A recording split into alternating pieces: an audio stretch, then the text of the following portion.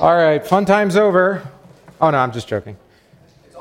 Last week I said we weren't going to have Bible study, but then I just kind of decided that I don't like not having Bible study if we can. So, yeah, why not? But I thought what would be helpful for us is because there's so many. He's not bashful. Don't worry. Because there's the Holy Spirit is bashful member of the Trinity. Yes, very good. Because there's so many unique elements in Holy Week, in the services of Holy Week, it probably doesn't bother you as much as it bothers me. Because, I like to go to church and know what I'm going to have to do. And then when you have to, every time you come, like, what is it today? Like today, I didn't have the reading printed off. Thankfully, Mike had 2 copies. Otherwise, I would have had to print it off. Yeah, there's so many unique elements. It's not easy for children. I don't know if you caught that towards the end of the service. I noticed. Yeah. Oh, yes. Yeah, especially if they go a little bit longer than what you're used to. But the kids especially they're inherently liturgical beings. All right? By liturgical, I used it a couple times in the sermon. It's not exactly worship. It's ordered worship is actually what it is. Right? So they like things to be done in order. It's 11 o'clock, it's lunchtime at home. Every day. Yep. Doesn't matter what day it is. Exactly. It's 11 o'clock, it's time for lunch, right? You know what I mean? Yeah, and it's not quite worship, but they are really sensitive to changes in the service as well. At least I've caught that over my decade or more of ministry now. So that makes it a little bit difficult, especially if they go longer than usual. And also, I think it actually affects everybody. That if it's one of my principles, I guess, of planning services is that I don't want to put words in your mouth that you aren't already prepared to say. Okay? All right, so if I'm going to ask you to say something, you could just trust me that I'm not going to make you say anything silly, but I'd rather you not. All right? So if it's a unique word on a day, it's worth knowing where that word comes from. And this is going to happen all week. Not so much on Monday, Tuesday, Wednesday. I put the calendar up there. You can by no means see that, I'm sure. It's super small. Let's see if we can make it bigger. It's just a website. So zoom in is Apple Plus. Okay, we can do that. Too big. Oh, that's not too bad. We can do the list view. Is that better? Can you see it? There we go. Okay, if you cover one eye. Right, so today was Sunday of the Passion, also known as Palm Sunday. The Lutheran hymnal, you remember that one? Departed from the Lutheran tradition. So for about, how long did you use this? Probably 70 years? 40 years. No, it was 1944, 45. You didn't get it right away? You were still in German, okay. I was born in 42, so we had it all. You had it all your life, okay. You did. Until the last. Right. Wherever it is, Lutheran Service Book, this is 12 years old, or 13 years old now, right? 13, I think? Except our red one was a blue one. Yeah, that's fine. The colors don't matter. You get the idea. The Lutheran hymnal. Now we have the Lutheran Service Book. Yeah. This departed from the tradition and made it only Palm Sunday. So you had the Palm procession became the main reading in the middle. You still, I don't know, you probably did processions as well with the palm branches, but... So Lutheran Service, actually this hymnal, 1984, 82, 84, somewhere in there, restored what we did today, but not everybody did it. A lot of people just said, you know what, on Palm Sunday we're just going to do what we always did and we're going to ignore what's in the book. Because that's how people are. That's fine. You can do whatever you want within reason. So today we have both the Palm procession, the beginning of the gospel. I chose from John because we're going to focus on John this year, or we've been having our catechesis in John.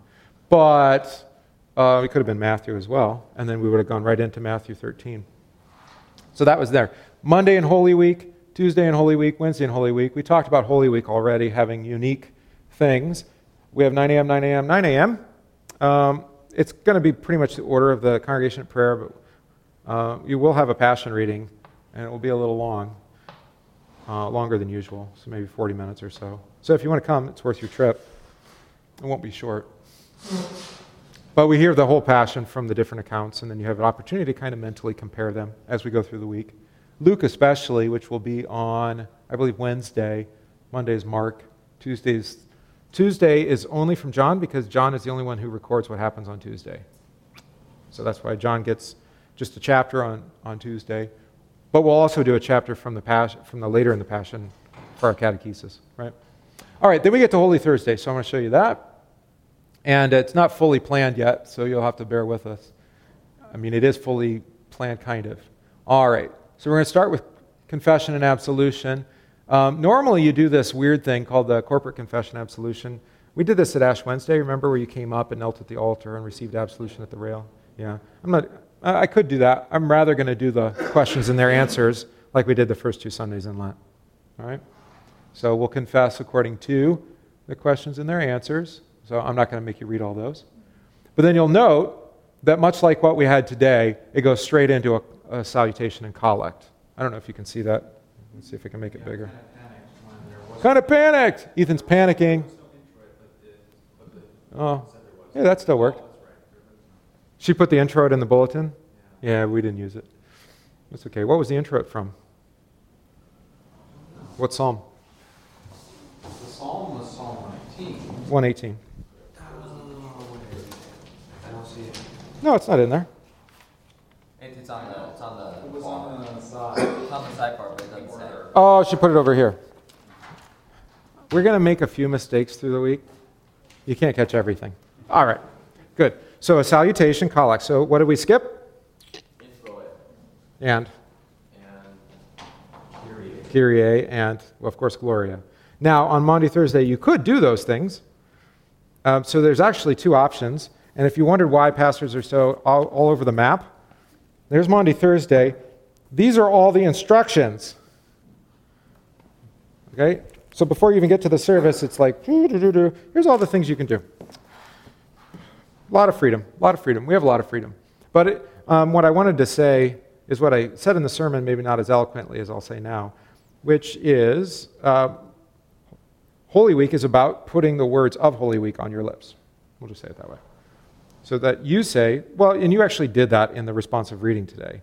I think that's kind of powerful. I'm not a huge drama person, but there's something about having the words of Caiaphas and Pilate and the people. Who else?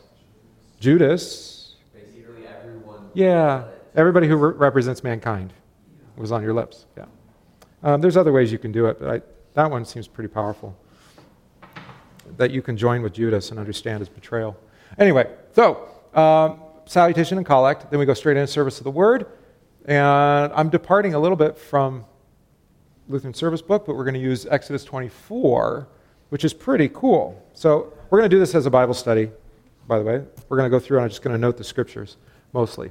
So here, Exodus 24, Moses came and told all the people all the words of the Lord and all the just decrees. And the people answered with one voice and said, all the words that the Lord has spoken we will do. And then, what came next, right? It's like we talked about 2 weeks ago on Wednesday night. Yeah, when you make your confirmation vow.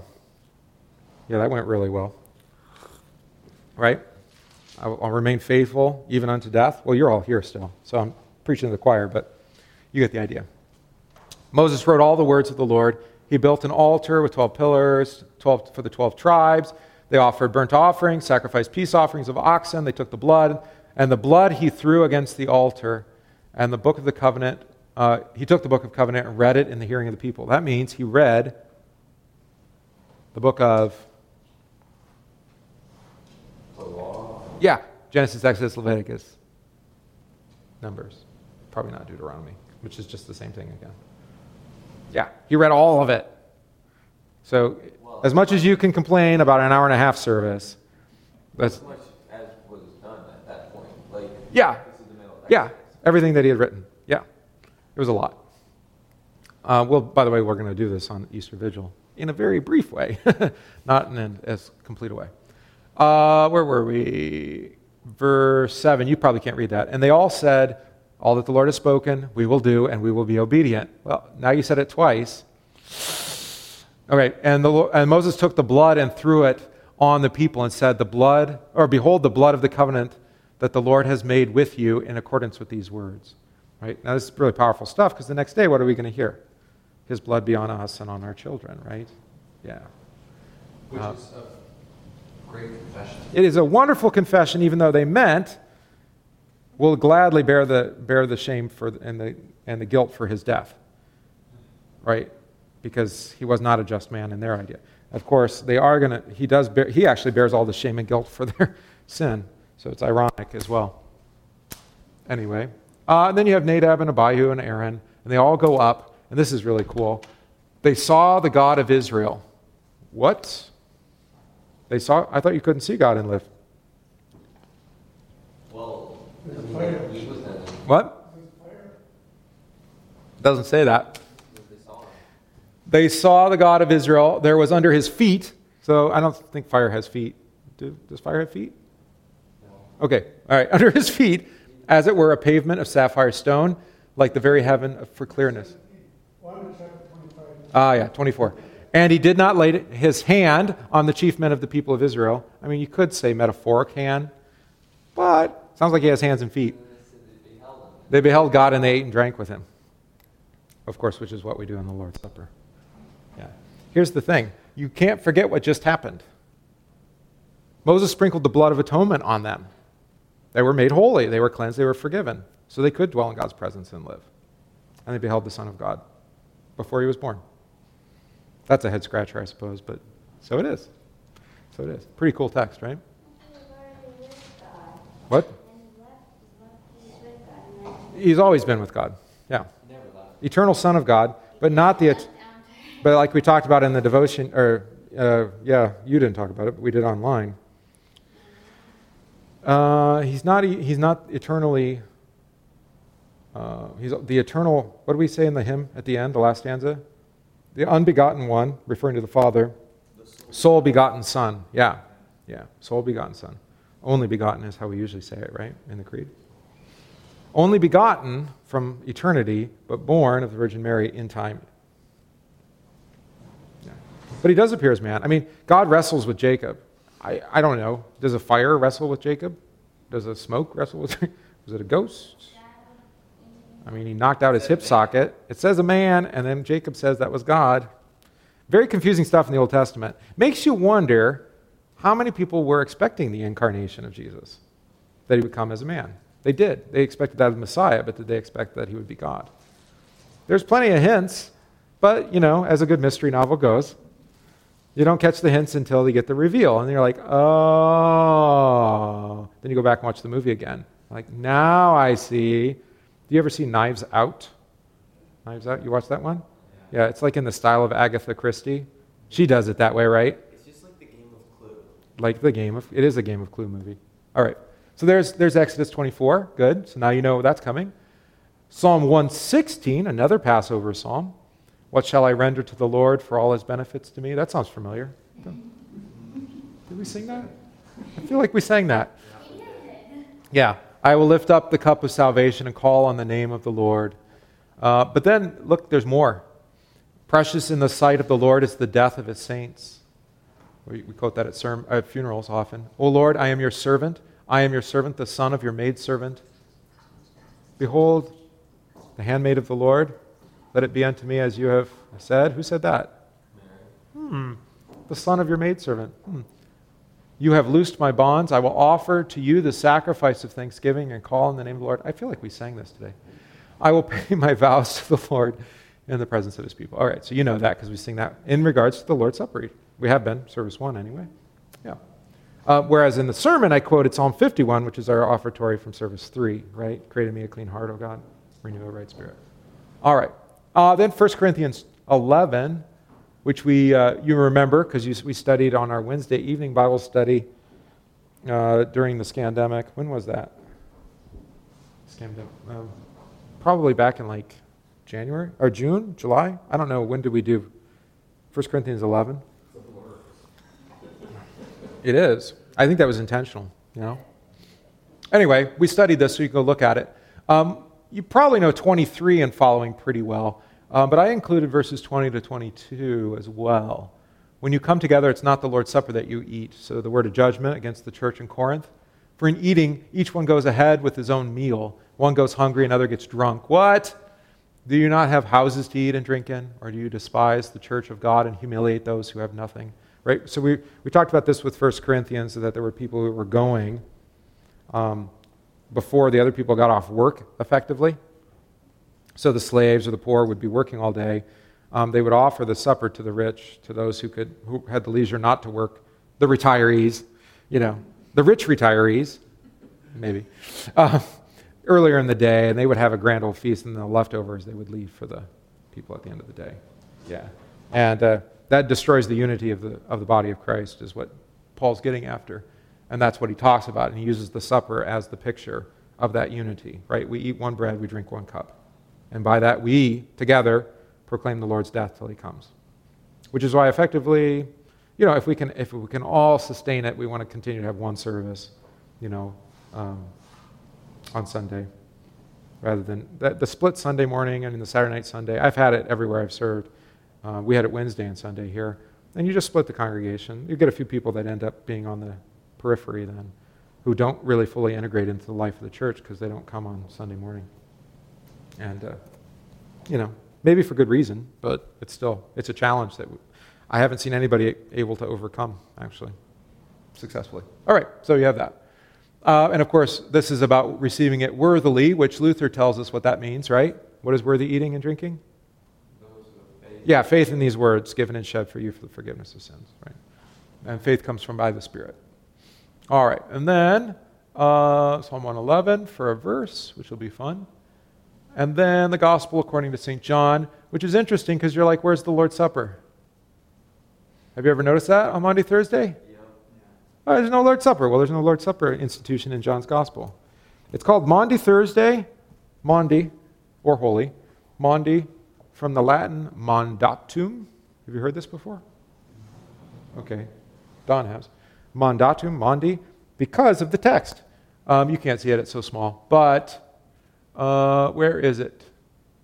Oh, it's not even in this reading, which is even funnier. So then we don't even read the text that gives it the name. Yeah, I know. It comes later in John 13, which we'll hear on, I think, Tuesday morning. A new commandment I give to you, that you love one another. So mandate, meaning commandment. That's where the name comes from. Now, this is the context that gives him that commandment. And then, so this is the inspiration for the Pope. You know what he does on Maundy Thursday? He goes around washing people's feet. But that's not really what Maundy Thursday is about. So we actually get the words from 1 Corinthians. This is Paul's summary of it, of the Gospels. All right. Everything else is pretty normal. Oh, Lord, we praise thee is the hymn of the day. Service of the sacrament is actually just a complete service, just like what we've been doing. There'll be some hymns, which Ethan has to pick here. Maybe only 3. I don't know. Who knows how many people will come? Who knows? Maybe we'll need 4. Then this is the major, what do you want to say, festival difference, which is the stripping of the altar. Do you remember this from 2 years ago? And you did it before, yeah. Yeah. It's pretty traditional. I think most people do it. Maundy Thursday. Yeah, this is Maundy Thursday. It's Psalm 22. And so there everything is removed. And the reason why everything's removed, of course, is tomorrow's Good Friday. But let's see. We're not going to read the whole thing right now. It does take some time. Oh, here it is. They divide my garments among them, and for my clothing they cast lots. So what do? Remove all the clothing, if you like, of the sanctuary, right? All the vessels and all the cloth coverings, the paraments, the vestments, all of that comes off. Vestments are what?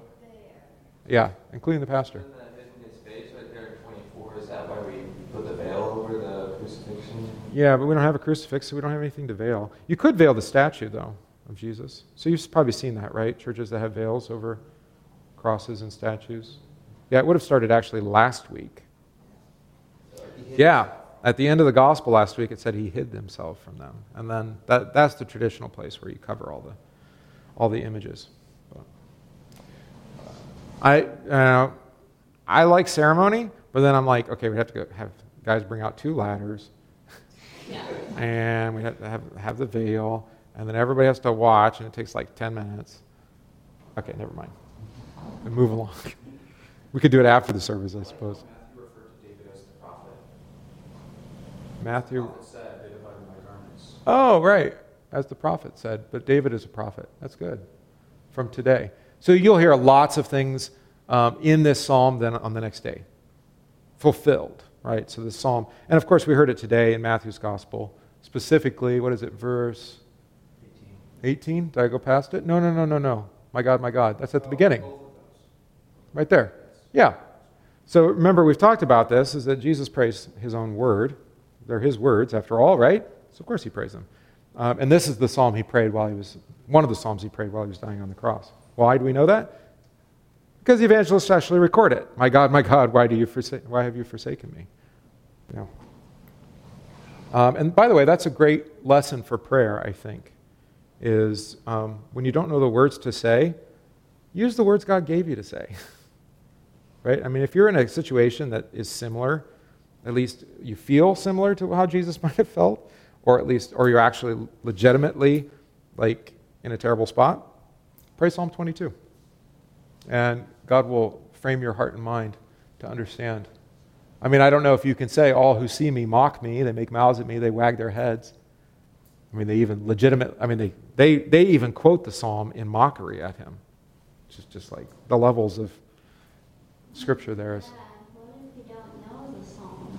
Then you have to get out a Bible. What if you don't have one? Start at the beginning. You've got a phone or a computer, I don't know, whatever, however you want to do it. All right, good. I think that's good. That's the end. And note, one more thing. We get to the end, and I'll leave the church in silence. No benediction. I think we talked about that last week. Because Thursday goes right into Friday afternoon, so we'll jump there. Now this one that had very little to take note of. But Good Friday, I can't tell which one's which. Tenebrae, there it is. Because I made it so big for you, and it's still not that big, is it? All right. So notice, no invocation. You just show up in silence. You left in silence, you come back in silence. Make sense? I don't know how silent it'll actually be, because we have, children who wag their heads, and anyway. To quote the psalm. Thank you. I'm glad you found it funny. Begins with a collect and goes straight into a reading.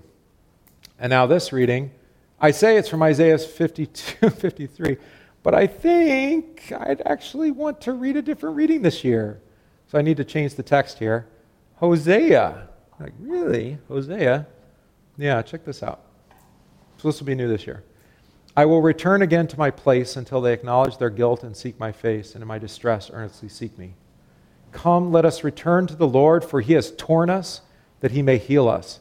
He has struck us down, and he will bind us up. After 2 days he will revive us, and on the third day he will, raise us up, that we may live before him. We'll do Isaiah 52 in the evening at the Tenebrae. Let us press on to know the Lord. Did you know that there was this direct prophecy in Hosea of the resurrection on the third day? Yeah. That's why I think this is probably should have been the appointed reading. But we love the Isaiah text so much. Well, anyway. Let us press on to know the Lord. His going out is sure as the dawn. He will come to us as the showers, as the spring rains that water the earth. What shall I do with you, Ephraim? What shall I do with you, O Judah? So this is northern and southern kingdom. Ephraim representing the north, Judah representing the south. Your love is like a morning cloud, like a dew that goes early away. Wow. Your love. Something. Therefore I have hewn them by the prophets. Whew. What are you hewn? What gets hewn? Trees, yes. We could have said I will fell them by the prophets. Right? Hewn them by the prophets. I have slain them by the words of my mouth, and my judgment goes forth as light. This is one of the things people forget, that God's word there's many, in the prophets, there's many different ways, that, especially the word of law is referred to. But Isaiah, for example, says it's like a hammer that breaks into pieces. You ever feel like God's smashing his hammer on you? Right? But see, God doesn't destroy to leave only destruction. Right? He tears down to build up. He levels. He takes how does it say in the prophetic word, right? Takes the high places and makes them and the low places and makes them all a plain, right? That sounds like he's a big excavator. Right? Just plows on through. Or like John Henry. I was watching that video this morning with Naomi. All right. He was a mighty man. For I desire steadfast love and not sacrifice, for the knowledge of God rather than burnt offerings. Right? So the key here is that we listen and that we learn from the passion, because the sacrifice has already been made in Christ. No further sacrifice necessary. This is, I think, a really important lesson to be made during Holy Week, is that we hear over and over what Christ has done for us, not what we do for Christ. And that's really important, because that's how, well, the natural religion of every person is, how can I make God happy with me? Whatever that God is named. And then God, our God, the true God, comes along and says, no, that's not how this works. I make a covenant with you. I make the sacrifice. I sprinkle the blood on you. And actually the sacrifice is my son, and it's his blood that atones for you and forgives you, not only now, but eternally. Sacrifice over. It's finished. You're welcome. Right? And then, but then we're like, but what do we do? Like, I don't know, say thank you. It's good enough, right? What? No, there's got to be more. But wait, there's more. No, there's not more. That's it. Just believe. Yeah, but that's not even you either. Here's the Holy Spirit. Faith is given by hearing. So I'm just going to keep telling you over and over, that'll create faith, you'll believe. You don't even have to do that. Well, then what do we do? Be who you are. Baptized children of God. That's it. Right? And so then what the liturgy ends up doing is, it, just like I tried to say in the sermon today, it's constantly returning you to the Lord, like we sing. Return to the Lord our God, right? For he is gracious and merciful.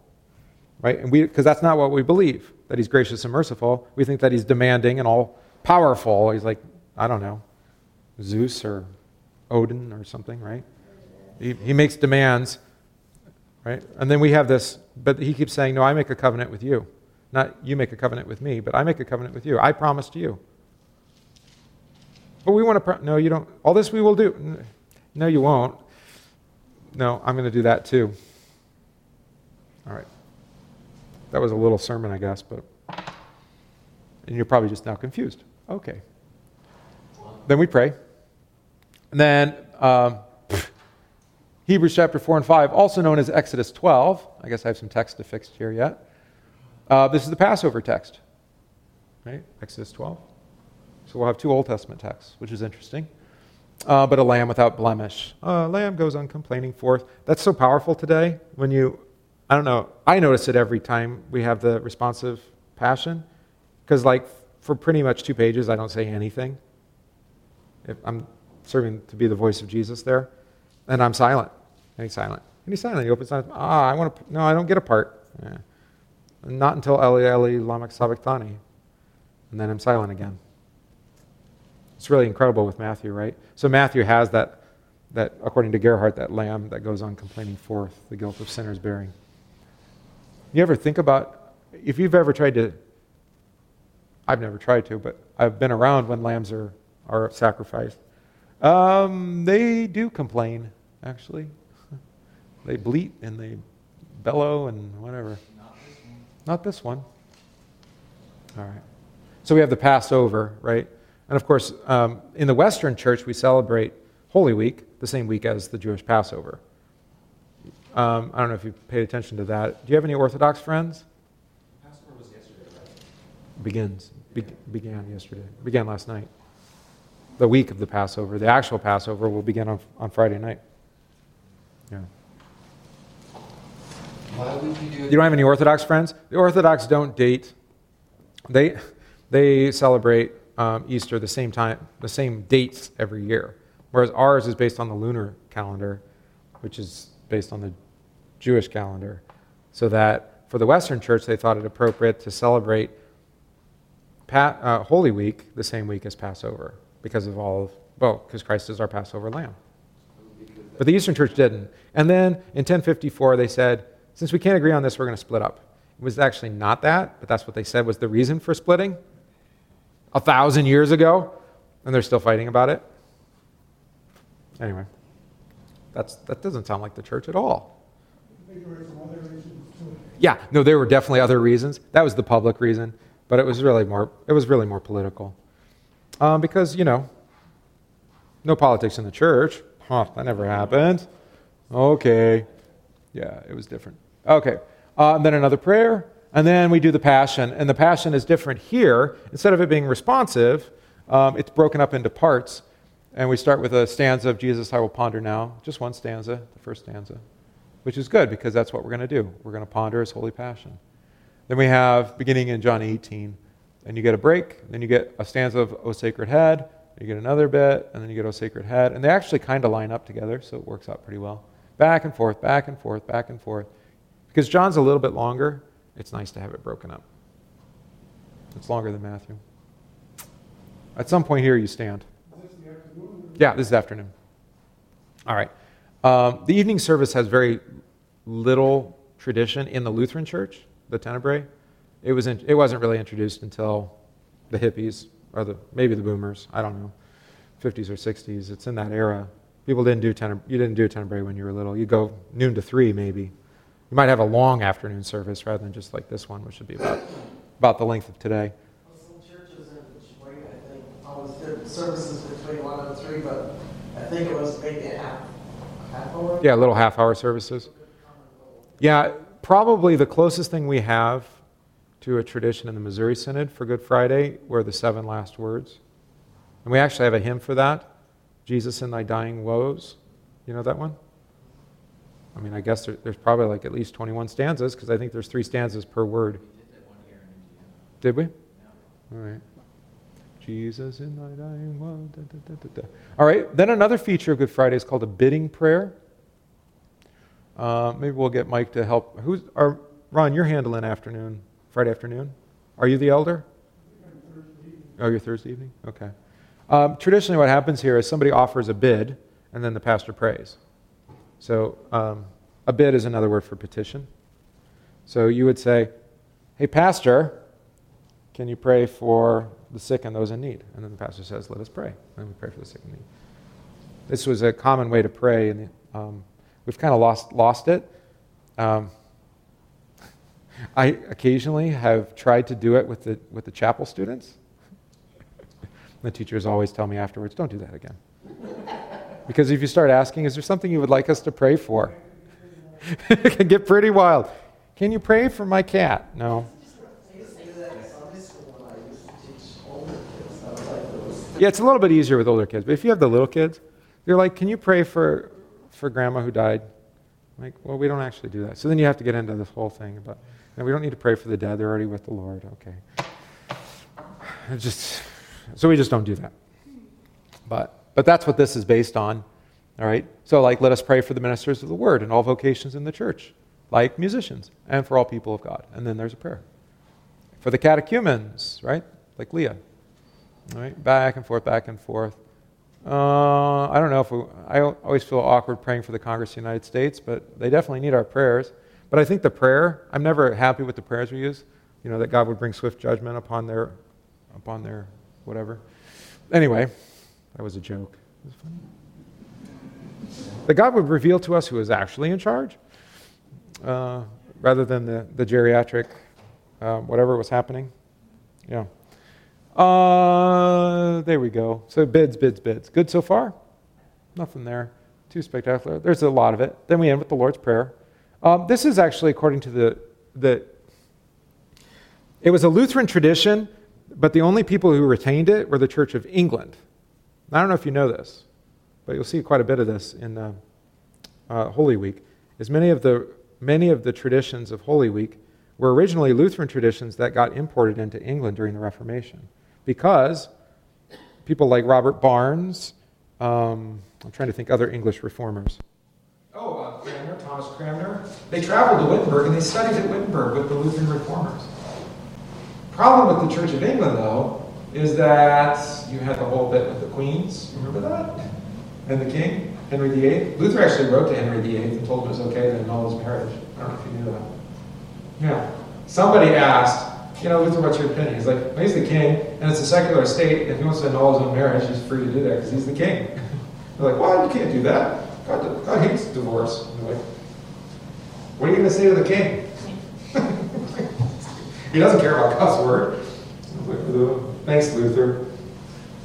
We don't remember that the Continental and the European reforms were happening at the same time. That Henry VIII was a contemporary of Martin Luther. Really? Yeah, no. Talk back and forth. And like I said, Cranmer, who was responsible for the Book of Common Prayer, their hymn book to this day, the Church of England, studied in Wittenberg with Melanchthon and Luther. So there you go. Lost part of the history. The problem is that depending on which queen, you got the Protestant queen, who's like, yay, Luther, and then you have or Calvin, actually, usually, not so much Luther.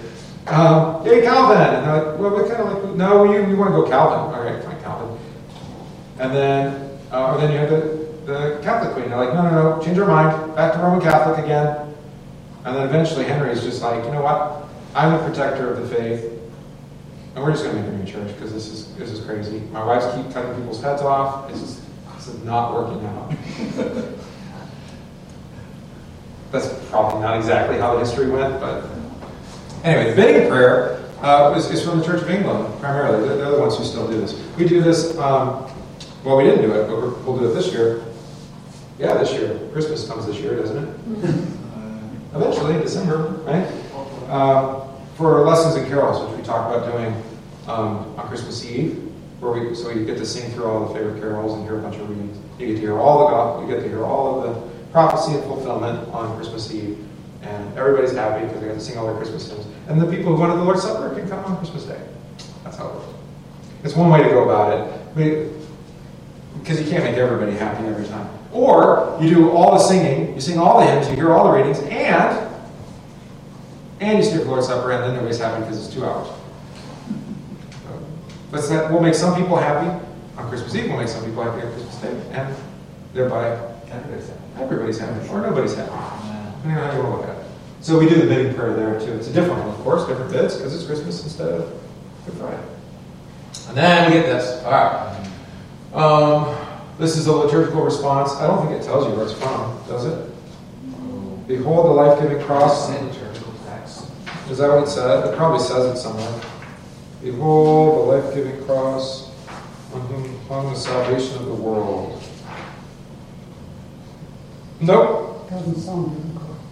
Nope. It's just a liturgical text. It doesn't even tell us where it came from. So we sing that back and forth a few times, and we'll use the cross that's over the rough-hewn cross, which I think it actually, the one that has the palms on it, probably still. Yeah. Because we don't have a crucifix, so it's not like I say, here's one with Jesus on it. Can't do that. So then there's these things. Have we talked about the reproaches? I feel like we've talked about these. This is really the biggest thing I wanted to show you today. So it's been 2 years since Good Friday. So if you were here on Friday 2 years ago, I doubt you remember what happened. We haven't figured. We didn't have services then, did we? Not last year, 2 years ago though. Yeah, we had the afternoon service 2 years ago. I introduced this. Well, it's been so long, it's like we're starting over again. Yeah. So this is really powerful stuff. I put the music up. I should probably just make it the words so you can just read the words. There we go. All right. Go away. No! Even worse. Oh no. How do I get it to go back? How do I get that to go away? You sound like me, I don't like this. Oh, now it's still there. There's gone. Okay. Thus says the Lord. So I sing this. What? So this is the Lord singing to you. Ready? What have I done to you, O my people? And wherein have I offended you? Answer me. For I have raised you up out of the prison house of sin and death, and you have delivered up your Redeemer to be scourged. For I have redeemed you from the house of bondage, and you have nailed your Savior to the cross, O my people. Where is that in the Bible? That's what we're talking about. Thanks. You're right with me, Ron. Where is that in the Bible? Sounds like a song. Try Micah chapter 6. And we studied that. We did. You have Bibles. Don't remember it though. Micah 6. It is a paraphrase. I mean, it's not a word for word, but that's what it's referring to. Yeah. O my people, chapter 6, verse 3. What have I done to you? Oh, that sounds familiar. Okay, good. And how have I wearied you? testify against me. All right, it's right there, right? For I brought you up from the land of Egypt, and I redeemed you from the house of bondage, and I sent before you Moses and Aaron and Miriam. O my people, remember what Balak the king of Moab counseled. I mean, this paraphrased it here. The prison house of sin and death is Egypt. Okay? Typologically. Sounds like hell. Mm-hmm. And what Balaam the son of Beor answered him from the acacia grove to Gilgal, that you may know the righteousness of the Lord. With what shall I come before the Lord and bow myself? All right. It's almost word for word from the King James. Uh-huh. Yeah. Thanks, Mike. But notice what it does, is it does take Micah and says, that's not just about Egypt or Balak of Moab or any of the other types, but we're talking about the bondage of sin and death. Yeah, right?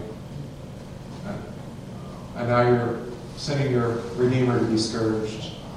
I redeemed you from the house of bondage, from slavery in Egypt, namely, and you have nailed your Savior to the cross.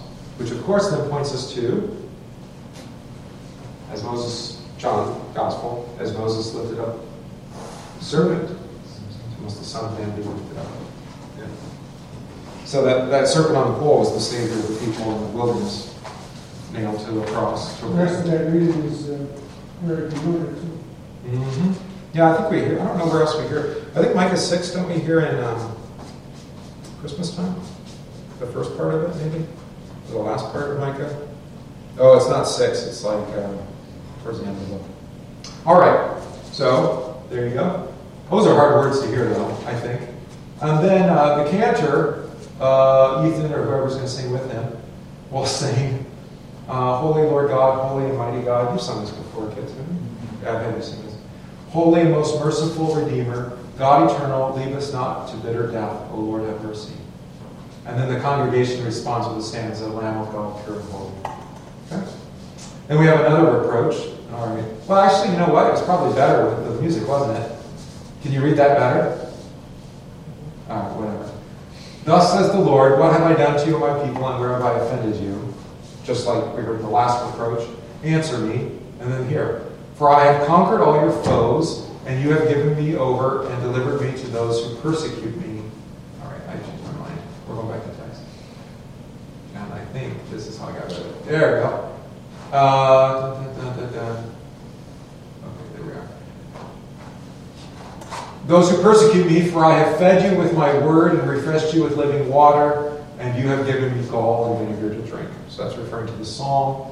Of course, Jesus himself in John, talking about being living water and bread, right? John chapter 6. And you've given me over and delivered me to those who persecute me. What else might be in mind there? How about an Old Testament? Want an Old Testament? Go to Jeremiah chapter 2.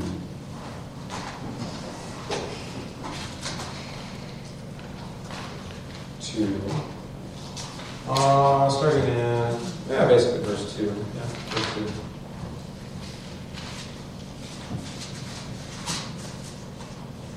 These words of judgment we don't usually hear. I was actually kind of referring to it in the sermon a little bit. We don't hear the words of judgment. We don't pray them in church because we don't actually want to say them. But sometimes we need to say them because it's actually what we're bearing in our heart. And if we keep it to yourself, like I said, I really should pray against the Congress because I actually think they've done us wrong. What chapter is it? Jeremiah 2, verse 2. Is that right? Did I say 2? Oh, verse 6. Let's jump ahead a little bit. Verse 6. All right. So, we could go a little bit back, maybe verse 5. Thus says the Lord, what injustice have your fathers found in me, that they have gone far from me and have followed idols and have become idolaters? Neither did they say, where is the Lord, and who brought us up out of the land of Egypt, who led us through the wilderness, through a land of deserts and pits, and a land of drought and the shadow of death, through a land that no one crossed, and where no one dwelt. I brought you into a beautiful country, to eat its fruit and its goodness, but when you entered, you defiled my land and made my heritage an abomination. See? I delivered you into the land, I fed you. Here it's with my word, right? But notice the promised land is like the word.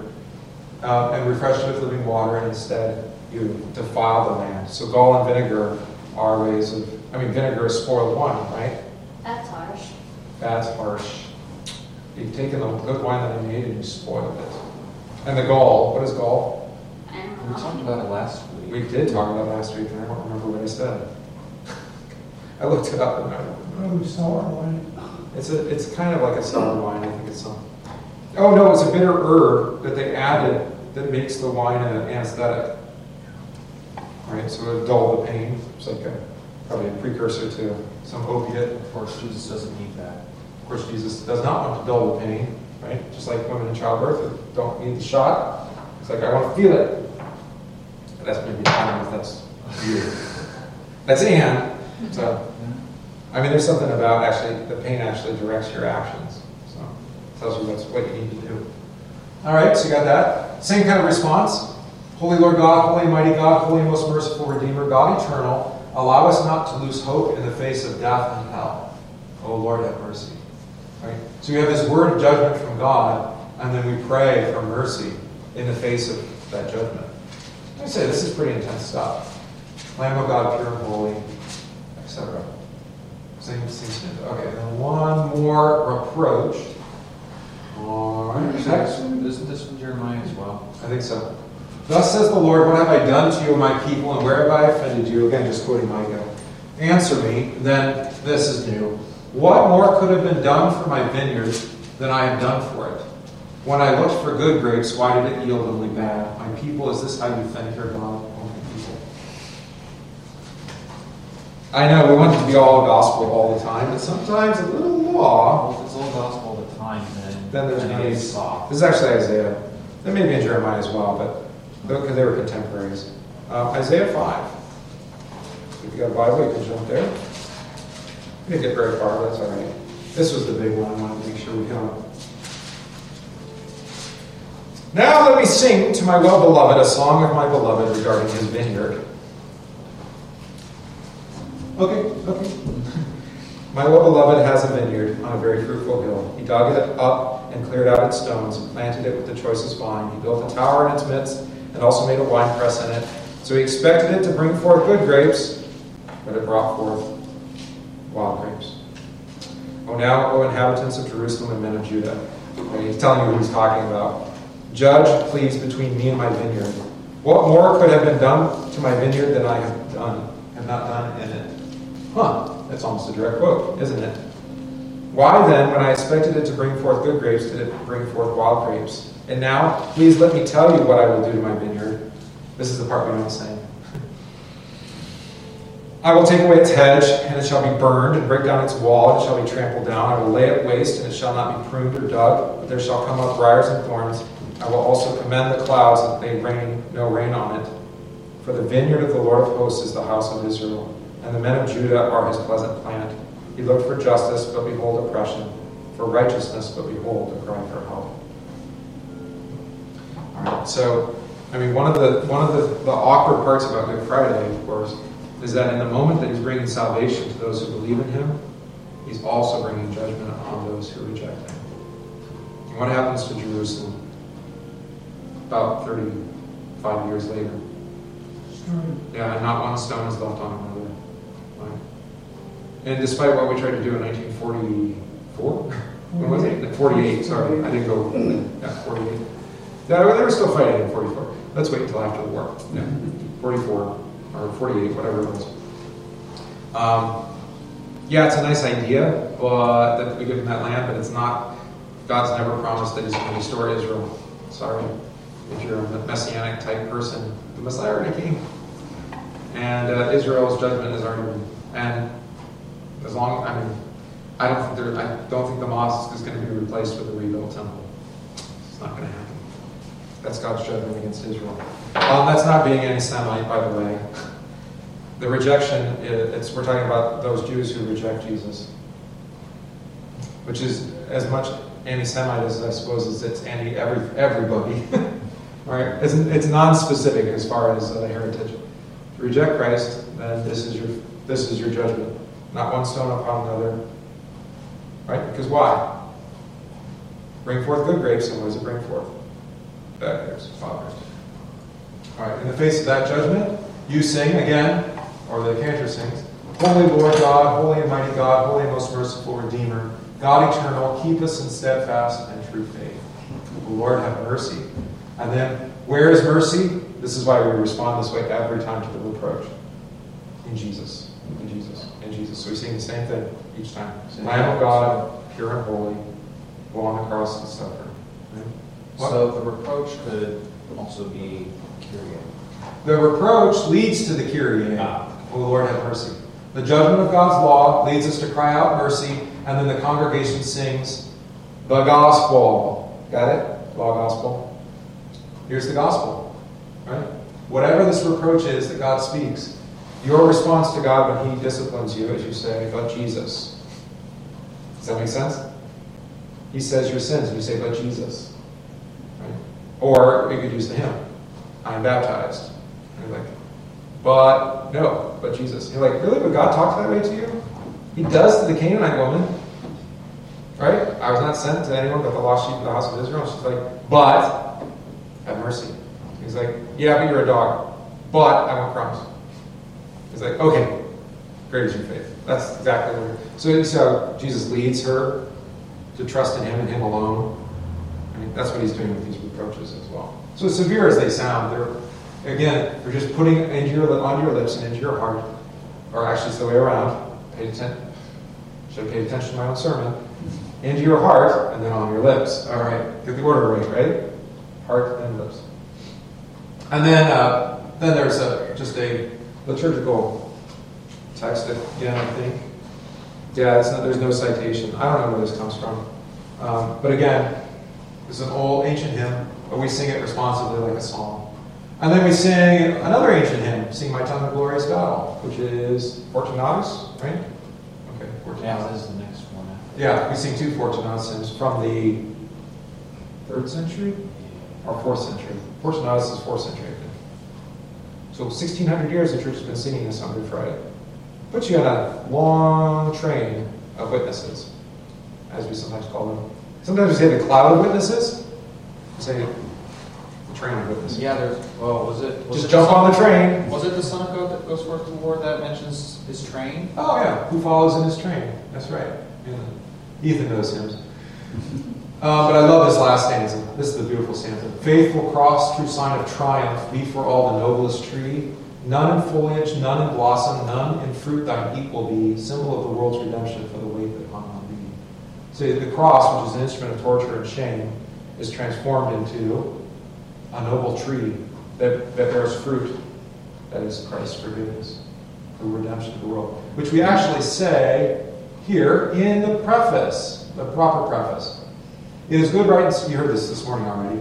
That we should at all times and all places give thanks to you, Holy Lord, Almighty Father, everlasting God, through Jesus Christ our Lord, who accomplished the salvation of mankind by the tree of the, there it is, cross, that where death arose, their life also might rise again. And that the serpent who overcame by the tree of the garden might likewise by the tree of the cross be overcome. I know I sing it, so you probably don't catch it, and it's not up on the screen. But there's the words. Talking about the Garden of Eden. Yeah, so the connection there is that sin came into the world through one tree, and now through another tree, which happens to be dead, right? It's a cross, but actually life comes by that tree. So you have that great reversal happening. Yeah, What was undone is now done. Our tree of life. Our tree of life is the cross. That's correct. Yeah, we don't need to go back to the Garden of Eden. We go to the cross for life. All right. Our Father, good. Words of the Lord, how good. Distribution, fine. Some hymns, and then we sing the Royal Banners Forward Go after a prayer, but we don't actually get a benediction.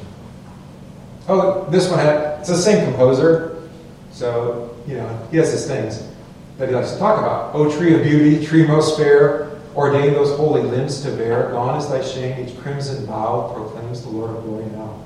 So there's the cross actually red. Yeah, I know you asked earlier. Made red by the blood. You asked earlier about a hymn talking about The Holy Rood. about the blood and water flowing. Oh, blood and water. That is. Yeah.